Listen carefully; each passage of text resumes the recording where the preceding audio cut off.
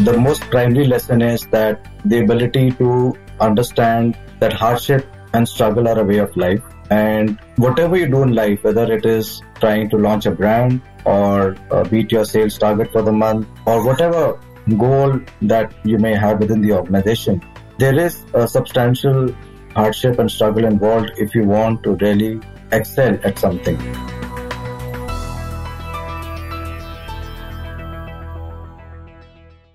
This is episode number 103 of The Inspiring Talk with adventure cyclist Dhruv Bogra.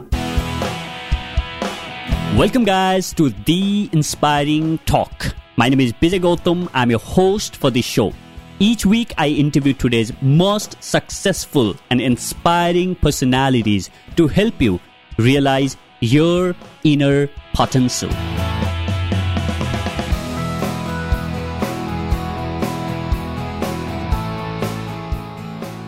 My guest for this week is Dhruv Bogra. Dhruv is an adventure cyclist who had cycled extensively in the Indian Himalayas and Western Ghats on his mountain bike. In 2016, Dhruv left his corporate job to embark on a solo and unsupported 15,000 kilometer cycling from Alaska to Peru. After his challenging cycling adventure, he returned to India and wrote a best-selling book, Grit, Gravel and Gear. Dhruv recently published his second book on his Himalayan adventures on a bicycle called Away. Dhruv has spent the last 30 years working at leading multinationals. He has held many senior leadership roles in the retail industry in the companies such as Titan Industries, Bestseller Retail, and Adidas. He's also a speaker who talks about the power of resilience. In this conversation, we discuss lesson learned about mental toughness from Dhruv's adventure, how to create your own definition of success, how to follow your heart and develop resilience. Before we jump in, if you are listening to this podcast for the first time, you may like to subscribe to the show so that you can catch up on a huge library of episodes we have here.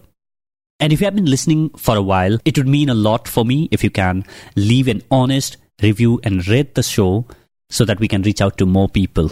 Now, enjoy the conversation. Welcome back inside this episode, guys. I'm super excited to have with me here Dhruv Bogra. Dhruv, thanks so much for joining me. Thank you, Vijay. Thanks for inviting me. I'm thrilled to be here. Dhruv, it was a great pleasure meeting you in February, I suppose, at a conference, and been following your work. And I must say, I was inspired a lot to take on adventures after looking at a lot of adventure that you have been on in your life. So what's the next adventure that you are looking at, Dhruv? The conference was an amazing experience for me, especially to, share what I've been through, some of the adventures that you talk about, the Arctic to the Andes, a solo bicycling journey over 14 months was an epic by all standards. Even when we talk about, world cyclists who tour a lot. So touring is not such a big, people in India, even amongst the cycling fraternity, really don't know much about touring. Of course, they're beginning to read up about it now. So I can safely say that I was amongst a handful of pioneers from India who went on such a journey. But to answer your question, I need to go back a bit in time. So when I first started thinking of making this journey in 2015, I had no idea about which route I wanted to take, which part of the world I wanted to travel in. And reading blogs, magazines also tends to fill you with a sense of awe or inspiration. And one such particular image that stuck with me was the image of a cyclist on a bicycle, loaded bicycle with all his gear, headed into the Bolivian mountains. And that image stuck with me as the most stark, the most adventurous, romantic, exploratory in nature. And I felt myself getting connected to that spirit. I said, this is what I want to do. This is the next level of exploration adventure I want to undertake. So that is how the North America to South America route story was born. But prior to that, I was thinking of many other routes, such as the old Silk Route from Xinjiang in China to Turkey, then onwards to London. And then there was the Trans-Siberian route, which few cyclists in the world have undertaken because of its remoteness, danger, and lack of supplies on the way. So when I looked at all these, I zeroed on the North America to South America Pan-American journey. But yes, the next adventure definitely is a dream, is to go back to a couple of places. One is, do South America thoroughly and properly, because I could not go to all the countries I wanted to go to. And I also wanted to go to the tip of the world, the bottommost, southernmost part of the world, to Ushuaia. So that's a dream. And the other dream is someday to be able to ride the Trans-Siberian route, which is from Vladivostok to St. Petersburg. And it's a very hard and very arduous, dangerous route. But amongst those, smaller trips would definitely have to come in. Maybe, once the pandemic restrictions are over, I'm hoping that one day I can go to explore Iceland, Scotland, the Highlands, as well as maybe Mongolia. So these are dreams, but dreams take time to fructify. It all depends on your income, your personal status in terms of relationships. There's so many things which are intertwined, actually. Yeah, absolutely. So while you were sharing this, one question that popped on my head, Dhruv, is you were somebody who was doing extremely well in the corporate India and, working with the big companies. And then you decided to go on these epic adventures. And I'm sure when you are on that corporate league, you do have a different definition of success. And then you went on this adventure. And then now when I asked about the dream, then you are sharing all these different dreams, right? So now what I would like to understand from you is how that definition of success has evolved over the period of time for you. Maybe, if you can draw that contrast before going on this adventure, what was it that you were chasing in your life? And what is it that you look for now at this point in your life? Yeah. So I think part of it is linked to what I already was from the beginning. I've had an army background. My father was in the army. We had a different type of upbringing, like many other thousands of kids like me who've come up through the armed forces. For me personally, my value structure was never around making money. Not that we never needed it, we always did, but somehow it was just the way I was brought up. And I chased more different types of goals, such as, doing well in an organization, contributing significantly, enjoying my work, working in an ethical organization with high integrity. And that is why I ended up working with many multinationals, because I felt the value systems, the way they treated the employees, was very, very aligned to my ideals of liberty, freedom, personal choice, and things like that. And also respect for the individual. And in those days, these companies did play a big role. I worked for the Tatas as well, whose value systems resonate very, very strongly with mine as an internal personal value system. So from the beginning itself, I was never really chasing money. I always worked with great brands, but who hardly had great salaries to go with them. But somewhere along the time, when people have this dream, Vijay, that they want to be super performers and they want to make it all by the age of 40, I never had such a dream. In fact, at the age of 40, I decided I wanted to stop chasing glory in terms of title, designation, salaries, but really do what I enjoy doing, which is working with people. And at that point in time, I was, in fact, the CEO of a small company, and I chose to walk away from it because I realized that I wasn't able to do justice to the kind of work I loved doing. And I went back into a role which was one level down. And I'm glad I did that because it allowed me to step back into life and really become very good at what I was doing. But my journey of detaching myself from glory the way we define it in capitalistic world, or success the way we define it in a corporate world, that was the first step. So it wasn't one major snap decision that I took, which was impulsive. It was a culmination of a series of small micro decisions that I took along the way, aligning myself to life. And I devoted a lot of my time to my newfound passion for cycling, mountain biking, exploration, hiking, and trekking. And a lot of people came along my way on that path to take me into that journey. They were like angels who came in, or guides who took me into another aspect of life, helping me along on this journey. So when I took the decision to leave my organization where I was a director, to embark on this journey, giving up a 6-figure salary, being on the road without any income, with just about enough savings to take me through the time span that I was going to be out, say, for about a 1 year and a half. It was, I didn't see it as a bold and risky move. I just saw it as a natural culmination of my desire to embrace what I love doing, experience freedom in the raw sense of the way, and really surrender myself to the universe and say, okay, if this is the quest I'm going on to find a part of myself in this world, I'm sure, like they say, the universe conspires to help you along the way. And that's what it did, So it was a phenomenal journey. it was like Alice stepping into Wonderland, or maybe Dhruv Bogra stepping into a world that he did not even know existed, Yeah. Yeah. And if you don't walk through that tunnel and you don't walk open that door, no amounts of books, magazines, films can really give you a real glimpse of what that other side of the world is all about. And that is what I experience, and that is what I find the toughest to talk about, to explain to audiences what it feels like. So maybe Alice in Wonderland is a very good example because everyone has read the story at some point, Yeah, sure. So one of the things that you said was you decided to take a break from your corporate job and then go on this adventure where you cycled for 15,000 kilometers from Alaska to Peru, starting in June of 2016, right? Well, you made it sound easy that, what, I said, okay, I'm just going to do this. I'm sure there's a lot of conversations that happened in your family, maybe with your partner or maybe with your parents. What would you tell them when you go on these adventures like this? What does that conversation look like? Well, definitely, Vijay, no one met the idea with enthusiasm or with great glee. In fact, there were a lot of naysayers. There were a lot of negative comments, not just from family, but from friends also. They were aghast that I was walking away from my career, and there was a lot of, I would say, pessimism around my idea. And from a partner perspective, anyway, I did not have a partner at that time, which made it easier. But trust me, if I had a partner, I would have convinced her to come along with me. So I don't think. Yeah. So yes, the family resistance was very high, but then you've got to follow the calling in your heart. You have to have the courage to put a rock on your heart and say, but my soul wants this and I need to do it, and great ideas, great journeys, great expeditions are born out of the journey into the unknown. I'm not a Christopher Columbus. I'm not Marco Polo.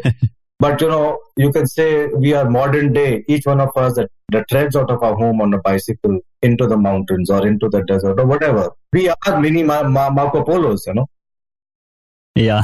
So I'm sure, you mentioned about naysayers, and from the corporate definition of success, you were fairly successful. And then here you are saying that I'm going to leave all of this and go on this. I'm just going to do what? Cycling from, North to the South America. And for the people who have lived by that definition of success, right? Who see that as a template for success. And this is something that I have been thinking a lot lately on the conversations like this, where people see, and this has been one of the biggest learning for me while I have conversation with people like you, where there is no one template for success and you can create your own template for the success, right? So what kind of mechanism do you use when, you hear people say that, what you are going to do is not something worth trying. And, this is insane. This is not something that you should even think about. Here you have who try to draw this contrast of saying that here you are fairly successful and, you are leaving all of this for nothing. While that is something, that means a lot for you. And I'm sure a lot of people who are listening to this is constantly living on that dilemma where they want to do something what their heart wants, what their soul wants, as you said. And at the same time, they can't take that plunge because of their own voice and also the voices outside, right? Is there anything that you'd like to share for the people who are in that situation in their life? Absolutely, Vijay. And you said it right in the beginning when you said that the success template for each individual is unique. There are 7 billion unique templates available in this world. And there is no unique template that anyone can exercise to pursue their dreams, their passions. It is entirely dependent on that person's ecosystem, the way his mind works, the way his soul is functioning. Each soul is on a different journey. No soul's journey is the same as the other. So that is the most fundamental thing for any individual to recognize, that I am unique, I'm special. The second step to fulfilling the life's dreams is to really dwell on the concept of self-love, self-growth, and understanding that yes, while you have responsibilities of dharma towards your family, towards your company, or towards your organization, or even if you're in the government, but at the end of the day, when you are past 60 and you look back at your life after having devoted so many years of your life to your profession, when you're alone by your side, the world would have forgotten you. And so will your soul, because you did not listen to it at a very crucial time in your life. So it is important to understand that phase of your life and not have any regrets later on. So we can be the prime minister of this country, but not of all, but very few will become that. It is important to understand that your dreams are yours alone and you must take action on those dreams today. If you genuinely believe in the pursuit of happiness, and happiness is an elusive goal anyway, because if you reach one post, then you want to be even more happier. And then you another post, you want to be even more happier. But the state of happiness, or what I remember reading in a beautiful book written by Joseph Campbell, the state of bliss. If you can aspire to be in a state of bliss, not happiness, but bliss, you are on your life's path. If programming, sitting and doing coding 24 hours a day gives you bliss, so be it. Yeah. Okay. If being in the mountains and being like a monk on a bicycle gives you bliss, so be it. Like I said, there are 7 billion combinations. So each individual has to follow their own heart and not suppress it, And sometimes, Vijay, many of us believe that what we're doing is what we really want to do. And I've been in many transformative workshops with very good coaches and groups. And I have seen my colleagues break down in tears when they have been taken through a transformation journey in 2 days, saying, but this is not what I wanted to do when I was a child. 90% of participants in the leadership workshop say that. Yeah. And that makes you wonder, then what am I doing here? So yes, there is economic consequences to every decision, but there is always a way, there's always a balance you can achieve in your life. So all of us think we are on the right track, but are we really? Are we really on that right track of what our soul's calling is, Yeah. And the soul calling, a lot of people tend to think of it like running way to the mountains or becoming a monk. No way. But is it, are you pursuing your real passion? Yeah, absolutely. Maybe somebody loves pottery, somebody loves coding, somebody loves to just be with children or with animals, but they don't follow their passion. Absolutely. And I can relate so much to that because, I have been on a similar journey where I was winning the race. I was getting accolades. I was celebrating those milestones. And I was not really stopping to ask myself, hey, what? Is this really where I wanted to win? Is this really what I wanted to do? And when I did that, and the answer was no, this is not something that I wanted to do with my life. And that's when the whole journey about having conversation with people and finding that template of success for myself began in the form of starting this podcast. And I continue to do so, where I keep exploring the different ideas and having conversation. And I think now this is then, what I wanted to do. I realized, this is something that gives me bliss. This is something that really makes me happy. I want to share these stories week after week and inspire people, or at least touch them in some way, right? So, and as you mentioned, right, Gallup did this survey where it uncovered that out of the world's 1 billion full-time workers, only 15% people are engaged at the work. And that's like a horrible, situation that we are in, where we are forcing ourselves to do something that we don't love for our lifetime. And now I want to take a little bit of a step back and ask you from, I'm sure when you wanted to go on this adventure in a bicycle and, other adventure quests that you went on in your life, what kind of preparation went on that? Because I'm sure you are not somebody who have grown up to become an adventure cyclist, right? But I'm sure you started somewhere. So a lot of people might think that, this guy has done 15,000 kilometers and, done this for over 400 days, right? And he must be pro at it. But I want you to share, where did you begin and what's that entire journey of preparation been like for you? How long did you prepare for this entire thing and what went into it? It's a great question, Vijay, and I'm happy that you set the context and the manner in which you did. I was like anybody else, reasonably fit, okay, gymming out maybe a couple of times a week. There are a lot of others I know who are much more fitter than me. And fit doesn't mean muscles. Fit doesn't mean being able to run 50 kilometers or a marathon. Fit is about being mentally fit, psychologically prepared for life, and also emotionally, and also physically stronger, being able to take endurance activities. So yes, there are a lot of people who are very, very fit and they could do a lot more than I could. I'm not a big guy. I'm 5 feet 6 or 6.5 maybe, and I have a very medium frame. So when people look at me in talks physically, they look up to me and say how did this guy do 15,000 kilometers? My trainer, I had taken on a trainer for 6 months before my journey. Even when I was about to leave, he said, sir, I don't know how you're going to do this. You're not ready. I am actually astounded that you are actually doing this because you're still not flexible. Okay, your body is too stiff. Your strength is still a long way to go. And I really wish you the best of luck, but I'm not sure. You're taking a big risk with your body and your health. But I knew I was ready. So it was about self-belief. I knew that I was the fittest at the age of 48, even fitter than when I was 21. So the first thing was what people need to recognize, Vijay, is that the journey didn't start 1 year before or 1.5 years before. I took up cycling in 2011, but over the years, I went on many mountain biking trips, all solo. Some were with groups, 2-3 of them. Many were solo, into the Himalayas, Sikkim, Uttarakhand, Himachal, the Western Ghats.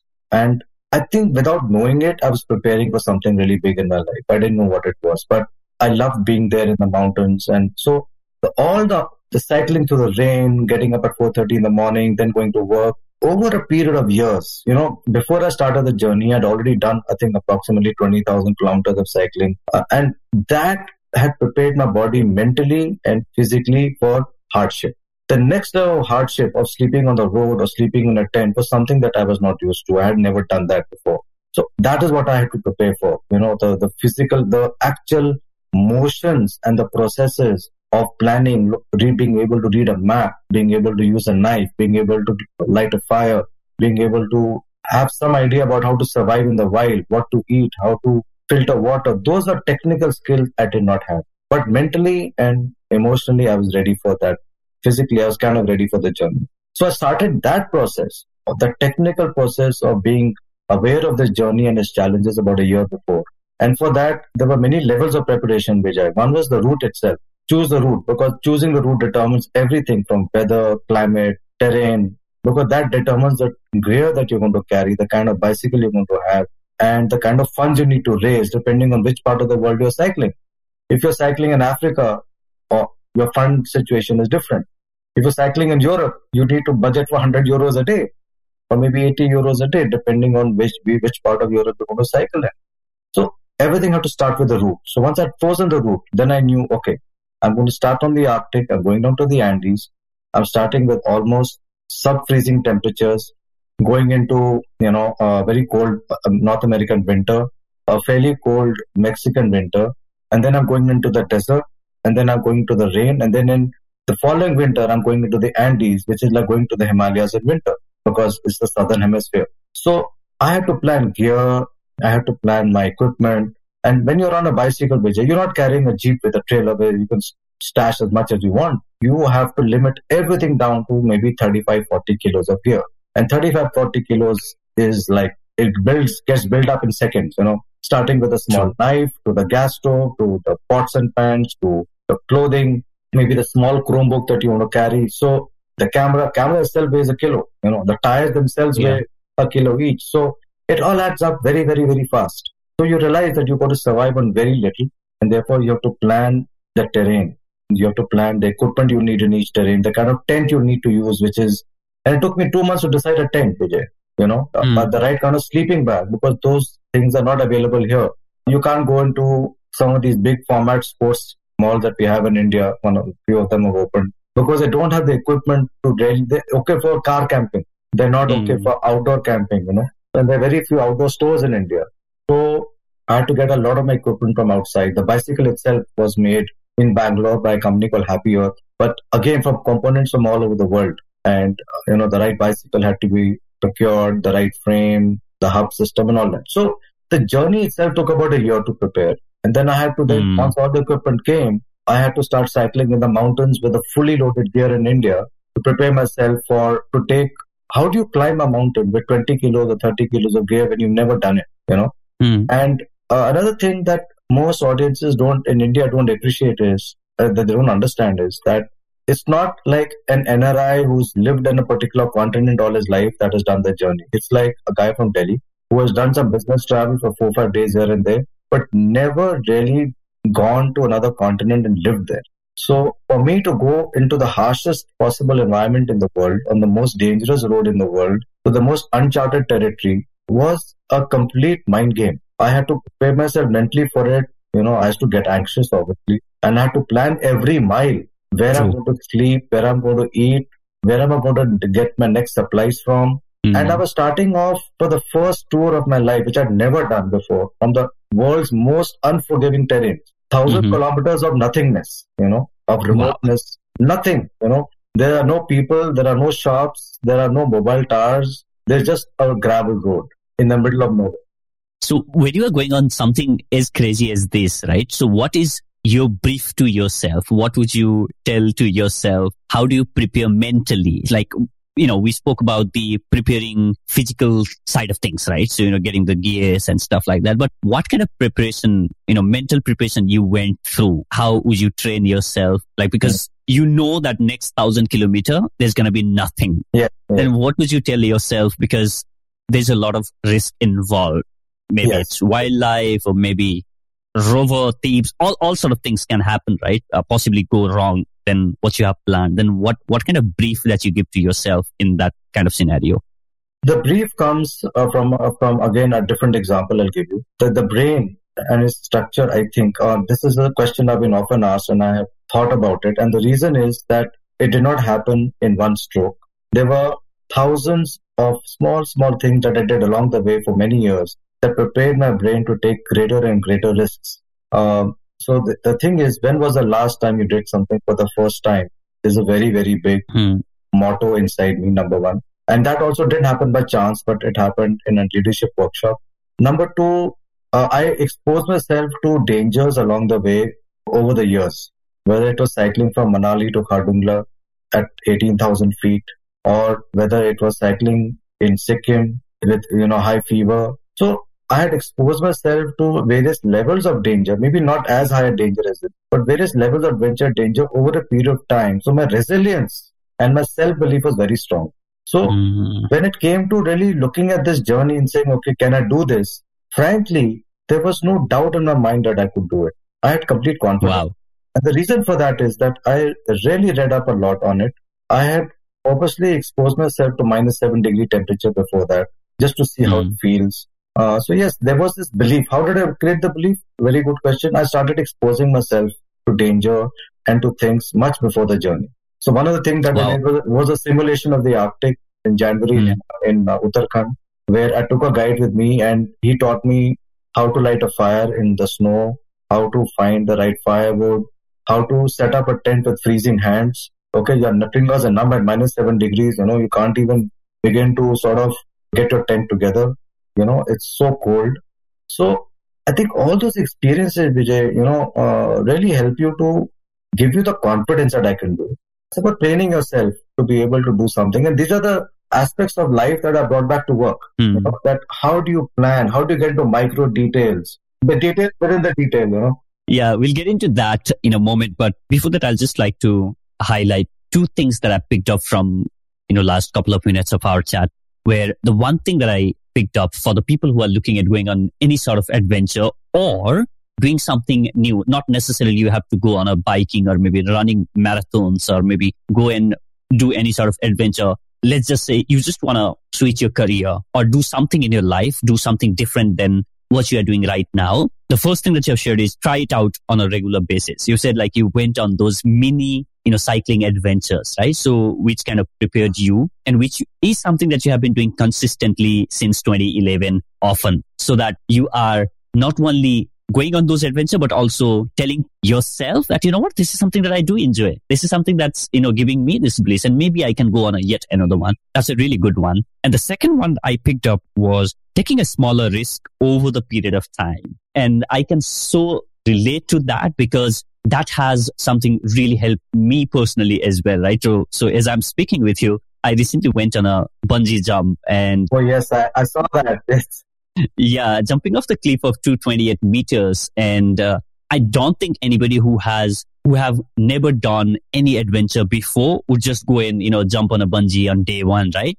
But what has helped me was I have gone on a river rafting, which is difficult river rafting, which is in Rishikesh, right? I have been on a paragliding, which was at another. And I think now when you share that, that risk-taking ability kind of stacks and it builds. You build that by taking smaller risks. Yes. And then, over the period of time, you are now after I have done the bungee jumping, the next thing that I said, okay, next thing that I'm going to do is I'm going to go on a skydive. You see, now, I would have never Yeah, I would have never thought about skydiving if I had not done those tiny things. And you are always now thinking of a next bigger risk. That's really, that's, I think, a great point for a lot of people listening to us on, and saying that, okay, I should now think about going on this, 15,000 kilometers. Just go on those maybe 15 kilometers or 150 kilometer or maybe 1500 kilometer, and then, take a bigger and bigger risk.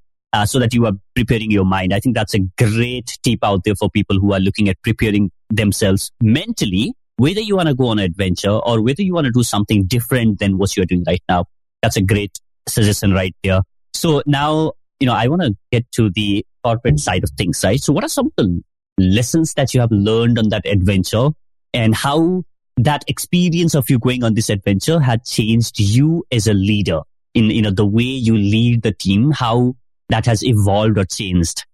Yeah, I think there's been many lessons, many lessons. I think the most primary lesson is that the ability to understand that hardship and struggle are a way of life. And whatever you do in life, whether it is trying to launch a brand or beat your sales target for the month or whatever goal that you may have within the organization, there is a substantial hardship and struggle involved if you want to really excel at something.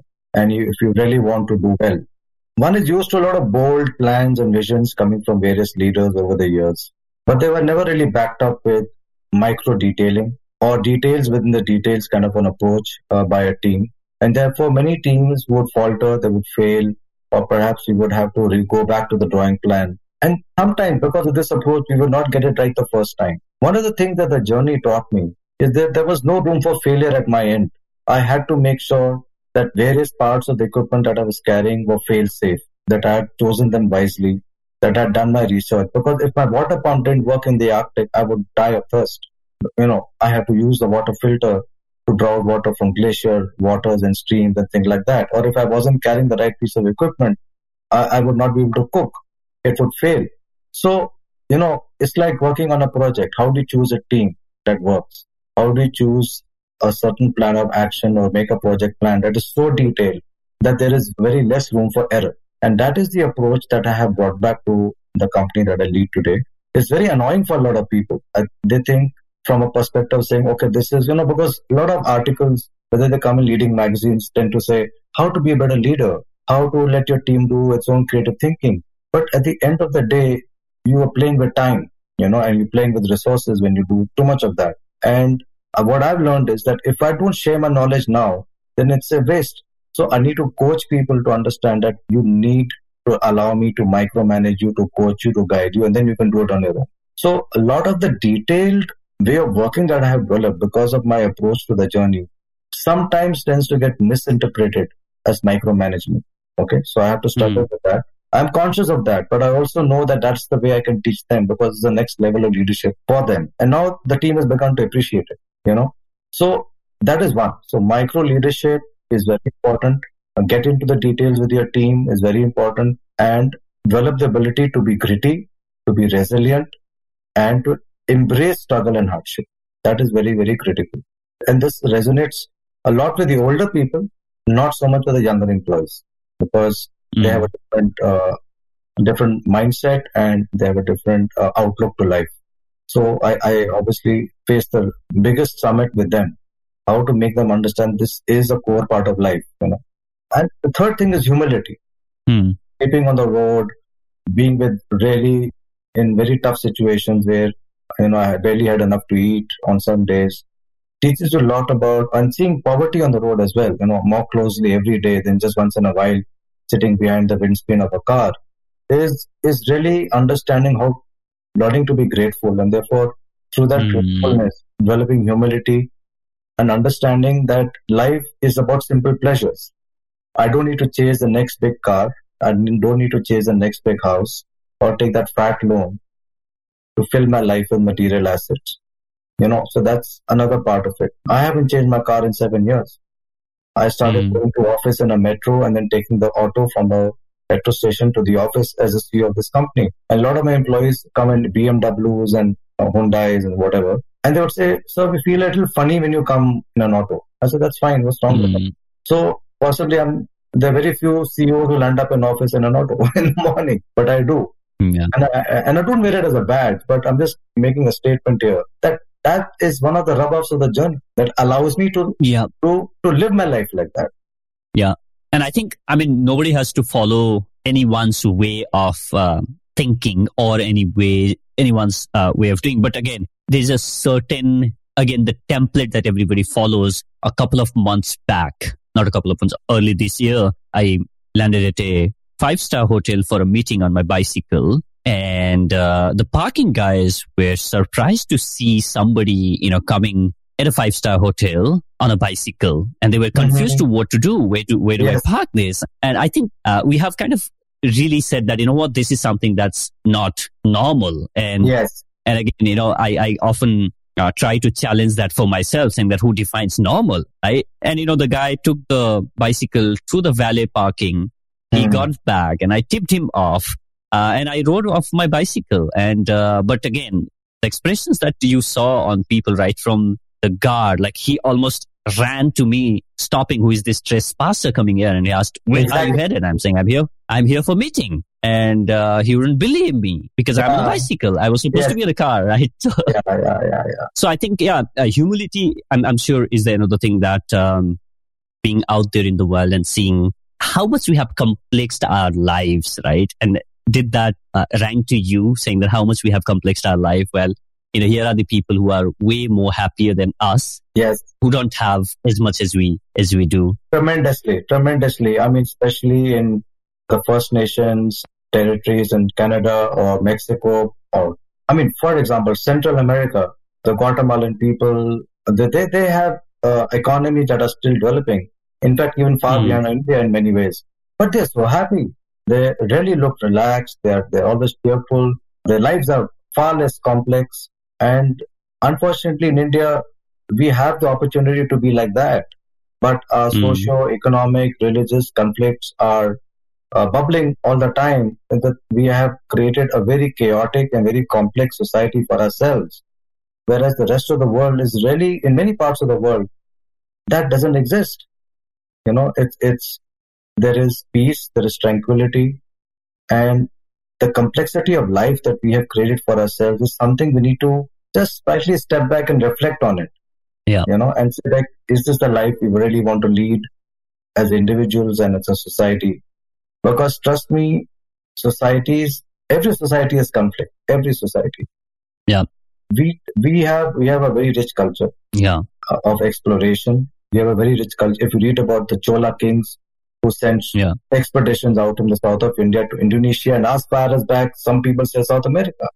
We have a spirit of expedition. We have a spirit of living in universal harmony. I think it's very important that it resonates with all of us. It starts with us. Because when we start beating to that harmonious beat, it will spread to everybody else.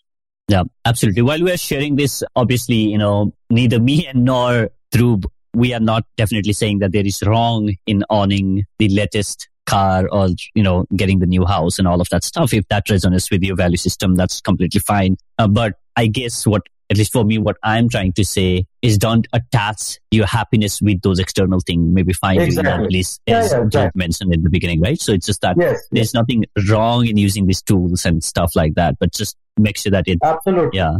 It's my story, so it's not being judgmental about anyone and with due respect to the audience. Yeah. But all I'm saying is, as you rightly said, that just ponder over it and think about it. That attach, I think, greater meaning to things that have more value for your journey is what I would recommend.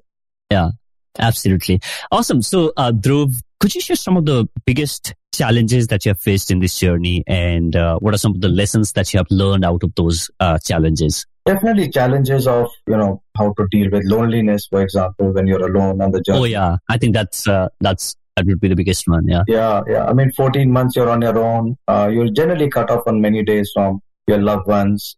So you need to sort of be able to deal with that on your own. And that was one challenge. The second, obviously, was health, because it would suffer once in a while. So I came down with bronchitis, typhoid. I had a severe reaction to eating some fried grasshoppers in Mexico. So there were health challenges as well.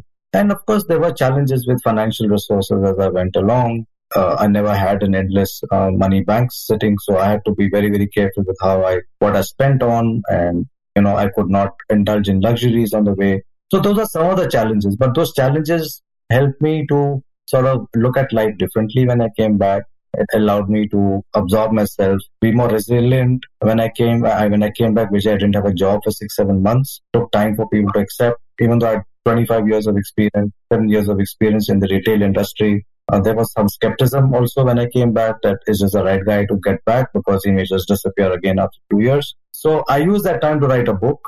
Okay. And I'd already started writing it along the journey. And it was one of the most fulfilling things that I did in my life because it was a dream ever since I was a child to write one. And the book was called Grit, Gravel and Gear. It was subsequently published by Crossword and did quite well and have been very well reviewed and accepted, covered by a lot of magazines. So I feel proud of that. I wrote my second book just a few months ago while the lockdown was in force. It's called Away. So these are just, things that I took up on how to be more self-resilient and how to use my time effectively when I'm by myself, Yeah. And those are maybe unknown characteristics that I grew when I was on my own during the journey with no one to talk to. And I had to sort of lean on myself and conversations with myself to keep going.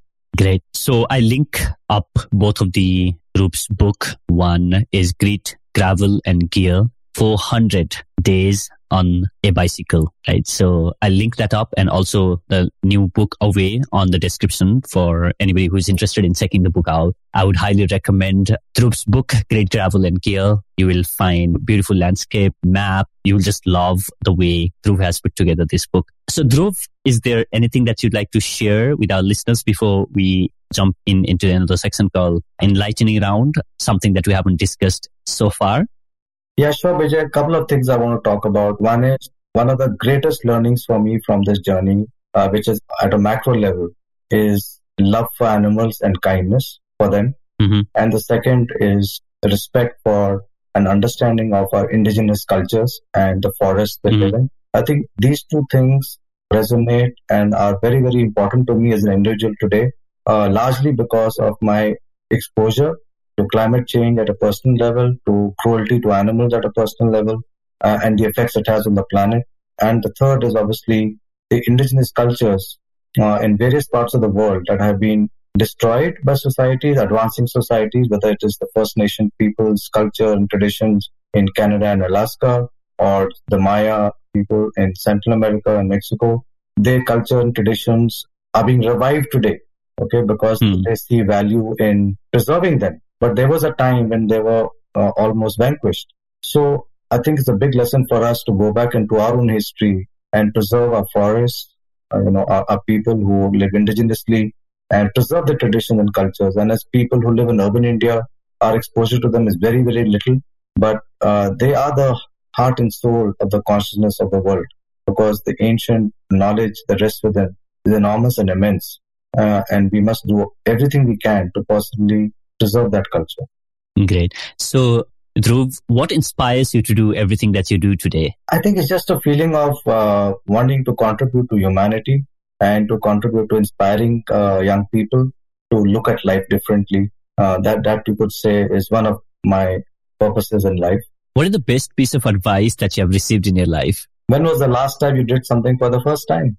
Wow, I love that. So, Dhruv, what was the one wrong belief you have held for the longest time in your life about yourself? The tough one, but yes, there are many of them. One of the, I think, crucial ones is that I can't do this. Okay, so it's beyond me. I can't reach it. That used to be a belief, and fragments of it still exist, and I'm working on it. That I can't do this, or this is beyond me. Right. So that belief system is so ingrained in me that I think it was a big stumbling block all my life. And I have removed a lot of it and I've chipped away a lot of it, but it's still fragments of it are there. They keep coming on and off, and I keep on challenging myself to overcome that. What do you want to be remembered for? For being an explorer. Yeah, sure. And sharing those experiences with people with my writings. Sure. So could you share a book or two that has influenced you personally, or maybe something that you have read recently that you'd like to recommend to our listeners? Yeah, I mean, from a travel perspective, there are many books and adventure. There is a lovely book by Colin Thurbrand called To a Mountain in Tibet, which is lovely. There is also The Hero's Journey by Joseph Campbell, which has inspired me greatly. So I would suggest these two books are epic and for different reasons, and they bring out the best in us. And of course, then there are so many other books which are out there, which are absolutely very famous. Awesome. So, Dhruv, if people would like to reach out to you and maybe get few tips about, cycling, or, they generally want to connect with you and have a chat with you, what is the best possible way to reach out to you? They can contact me on my Instagram handle, Biking Quest, BIKING Quest, QUEST, and they can reach out over there. They can like my page. They can write into me. Sure. I'll just link that up on the description as well. Dhruv, thank you so much for being on the show. Before I let you go, I have one last question that I want to ask you. So imagine that you are standing on a stadium, and this one is the largest stadium that has ever been built in the history of the world. And imagine there are millions of people on that stadium, and you are on the stage, and you have been given only 1 minute of the time to share the most important lesson that you have learned in your life. What would be your message? My message would be that it's very important for us, people in the world, to develop a very strong love for our planet, to really be kind to our animals and live a more fulfilling life by expressing love and humanity to all, to protect our forests, our oceans, and to love each other, and to believe that we need to shed our inhibitions around man-imposed restrictions like religion, caste, economic development, but actually embrace each other as human beings and really spread love in ways in which we can really feel proud to feel connected in this world. All people in the world are the same. They have the same beliefs. They have the same fears, the same anxieties, the same challenges. And it's only geographical, political lines that separate us. But all people in the world are the same. They have the same tears. They have the same happiness. And they have the same things that make them joyful or give them pain. They fall in love, they fall out of love, they have heartache, they have dreams and passions. So we're all the same, but we live different stories. It's just a matter of saying that we are all different stories, but part of one book and not separate books. It was great pleasure having you here. Dhruv, thank you so much for sharing your story and sharing your insights with the audience. I'm sure people enjoyed this conversation. Thanks again for being on the show. Thank you, Vijay. Thank you. Thanks a lot.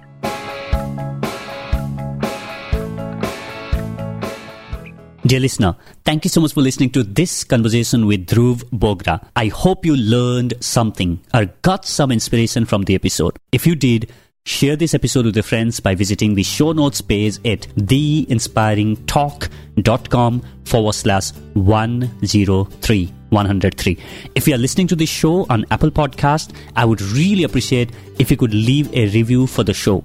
This helps us reach more people so that they can benefit from the wisdom of our amazing guests. Thank you so much for listening. I'll catch you in the next. Now, go out there and do something inspiring.